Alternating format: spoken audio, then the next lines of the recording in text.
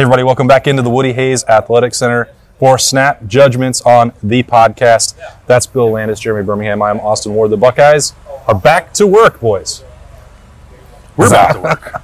It's fun, man. We just get to walk out there in the morning. It's about 1,000,000 degrees on the even on the outdoor field, but you get to watch football type stuff happening, right? And that's why we do this, right? That's all we asked for. And then just a little bit, a hint of breeze. A nice reprieve as I'm pouring sweat. I'm looking over at Parrish Johnson, and I'm sweating more than he is. Yeah, they were working hard out there. Don't have the full pads on yet. Acclimating back in with the first couple days. 3 practices, then Sunday off, and then really ramping up next week. What do we think we learned? We had some observations that Bill and I made. Those are already posted to Rivals and Dotting the I's, and I think it started, for you, as it always does, with those big guys up front. Yeah, I mean, they're kind of the group that is sort of right in front of us for our viewing period, so it's hard for them not to be sort of front of mind. And I always think about them anyway. I wouldn't say a ton of surprises in terms of who was lining up where. It was really good, I think, to see Josh Fryer out there just doing stuff. He wasn't out there in the spring. I mean, you looked at that group in the spring and you didn't see him there. You thought to yourself, like, man, this can get kind of hairy in a hurry if they were to lose somebody. Now you see him out there. I think you feel a little bit better about that. You see Zem Mohalski, a kid who looks like he's developing physically, I think at the rate that you'd want him to, if he's a guy you look at and say, like, maybe 2023, if you need a tackle, he can help you out. So seeing those 2 guys there was good. All the freshmen were at tackle, which surprised me a little bit. I thought maybe 1 or 2 of those guys might start off at guard, but they're light at tackle too. There were 3 true freshmen out there: Avery Henry, Tegra Shabola, and Carson Hinsman. And if you remove those 3, they only had 4 other tackles. So they're a little light on bodies, but overall, I thought it was a group that looked the way you'd want them to look, and it looked a little deeper than they did in the spring. I thought it was telling that as Ryan Day evaluated that first day and he was asked about the offensive line, that first group, so there's a center who's built like a center. There's 2 guards. It's like this. It's 2 guards who look like guards, and then 2 long tackles. Like, what a novel concept. They did line up just as we thought they would. Parrish Johnson, Donovan Jackson, Luke Whippler, Matthew Jones, and DeJuan Jones. Just interesting to note that they're actually lining up without 4 tackles this year. Yeah, which, who knows? Maybe that works out for them this time around. It wasn't terrible a year ago, right? I mean, it wasn't a line that could get a push when you needed a yard sometimes against a good defensive line. So you hope that with these more road grader type guards, you get that sort of that push that you're looking for. To me, I was looking at the other side of the ball, the defensive line. I was really liked what I saw out of just the physical stature of Hero Kanu, Omari Abor, even Kenyatta Jackson, who's a bit slender, but he's a guy that, as an edge rusher, you're going to really see used in different ways. And then Caden Curry, who was out, working some with the punt return. I think he did a little bit with the linebackers. He did some stuff with the defensive line.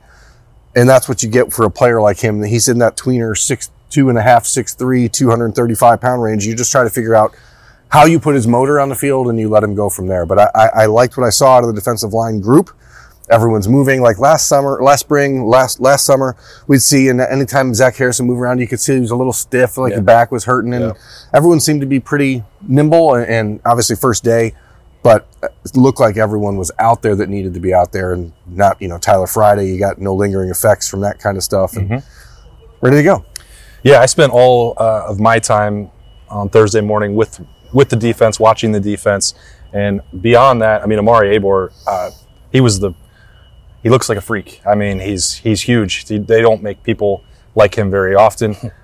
It's obviously going to take some time. He's still got the black stripe on. This was day 1, but he caught my eye immediately with just the physique. The guy's impressive. But when you moved past that defensive line, and you saw the linebackers working, installing some 3 linebacker sets, that's not going to be what Jim Knowles does primarily. I think you can expect to see Tommy Eichenberg and Steele Chambers out there the majority of the time, but when they went to that heavier package, which sounds kind of crazy because that's the traditional way that defense is played, Taraja Mitchell was out there, and I don't know that I would have necessarily expected that on day 1. That second group that was coming in, we saw Chip Trainum.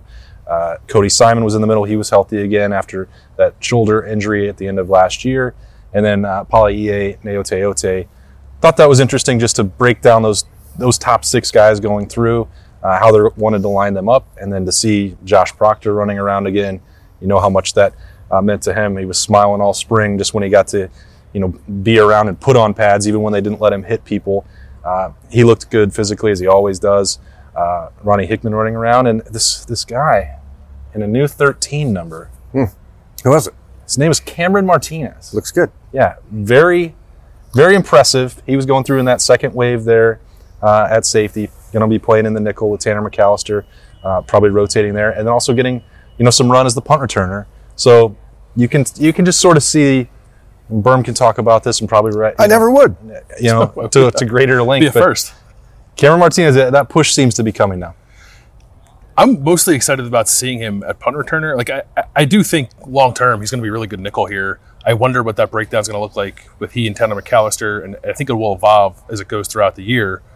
But he can make a difference for this team immediately if they put him on special teams and let him return kicks. Berm, how long was his touchdown highlight tape in high school? It was 9 minutes. 9 minutes of touchdowns. No, that was just a senior year, not his entire high school career. 9 minutes touchdowns from that young man in one season. Yeah, just super dynamic with the ball in his hands. Yeah, so put the ball in his hands, and they have a thing here where they typically just kind of put whoever their best offensive skill player is at punt returner. Because they just want you to catch the ball. They just want you to catch the ball. It's never really been treated as a weapon, but if they ever wanted to, Cam Martinez is that guy. Yeah, they probably should, because guess what? He is an offensive guy. He's an offensive guy, but he's also one of 9 or 10 guys at safety who, that was one of the things for me today, looking out there and you think, boy, this team lost a lot of guys in the secondary, transfer portal, that kind of stuff. And then you're like, we have the 6 guys we've already talked about this week, with Ronnie Hickman and Josh Proctor and Tanner McAllister and Court Williams and Cam Martinez and Lathan Ransom. But then, I'm telling you, Kai Stokes is just, there's something weird about Kai Stokes. And he just, in a good way. I think he's going to have to find the field at some point. Yeah. And then you get sort of the experimental, like, unicorn type player with Sonny Styles where you're like, hey, I don't know what exactly he's going to do. Maybe he gets thicker and ends up at linebacker. But right now, at 6'4", 220 pounds, he looks like a safety out there. And he's out there with the safety. So now you got this deep group.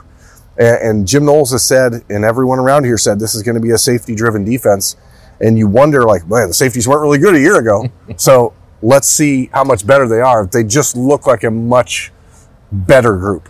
Jim Knowles had no idea what he was doing when he said safety-driven defense in the spring. Yeah. It's got to be the most used quote that has ever existed. It's sort of like it became this year's bullet. It's safety-driven defense. But you can believe it, right? Like we didn't realize the bullet didn't actually exist. And people are like, how can we describe this new scheme? Jim, do you have an idea for us? Yes, safety-driven. You didn't say bullet-driven. Yeah. I'm glad I had three months off so that I didn't have to write it like 50 times over the summer. Jack, safety-driven. Yeah, we'll get to that probably as camp goes on. Saw Jack Sawyer going ahead of the line. Maybe it doesn't mean anything. He was out there with that first group as the defensive linemen went through the drills, just kind of running through some of the depth chart stuff that we saw. Jerron Cage, Teron Vincent inside at tackle.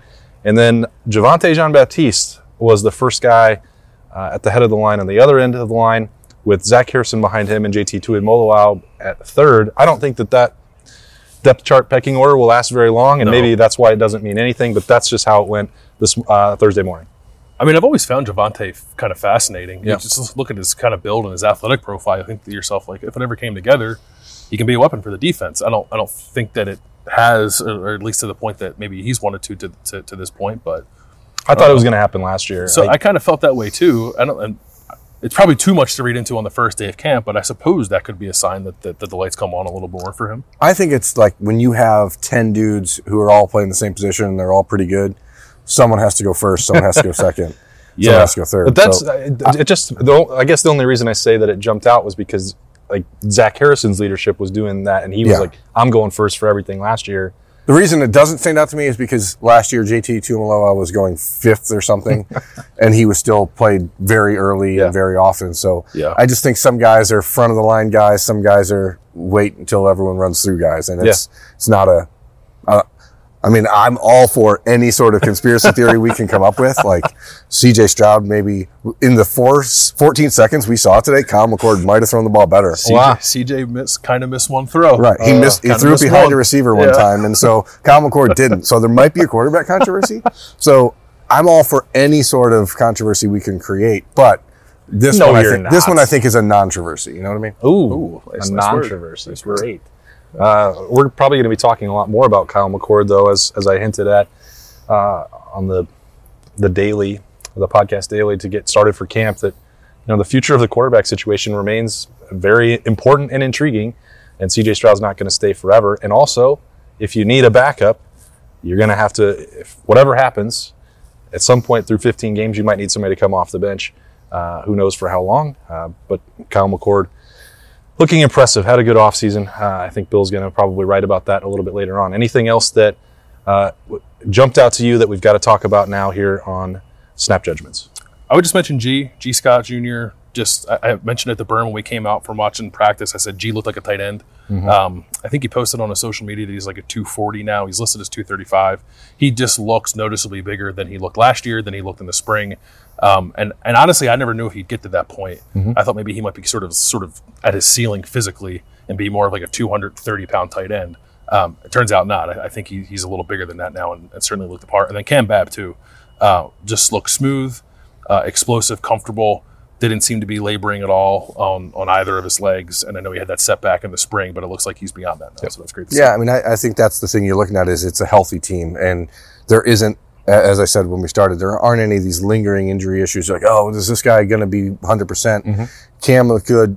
Ryan Day talked about Julian Fleming and how he had one of his best offseason yet. He looks pretty large. Yeah. I mean, if you're talking about, if I had to line up the wide receivers and say which of these guys is the potential tight end, it'd be Julian over G probably. But Julian's just a big rocked up dude. Yeah. I just continue to like what I see out of Jaden Bauer, just the way that he moves. It's very effortless, very dynamic sort of ease to which he does things.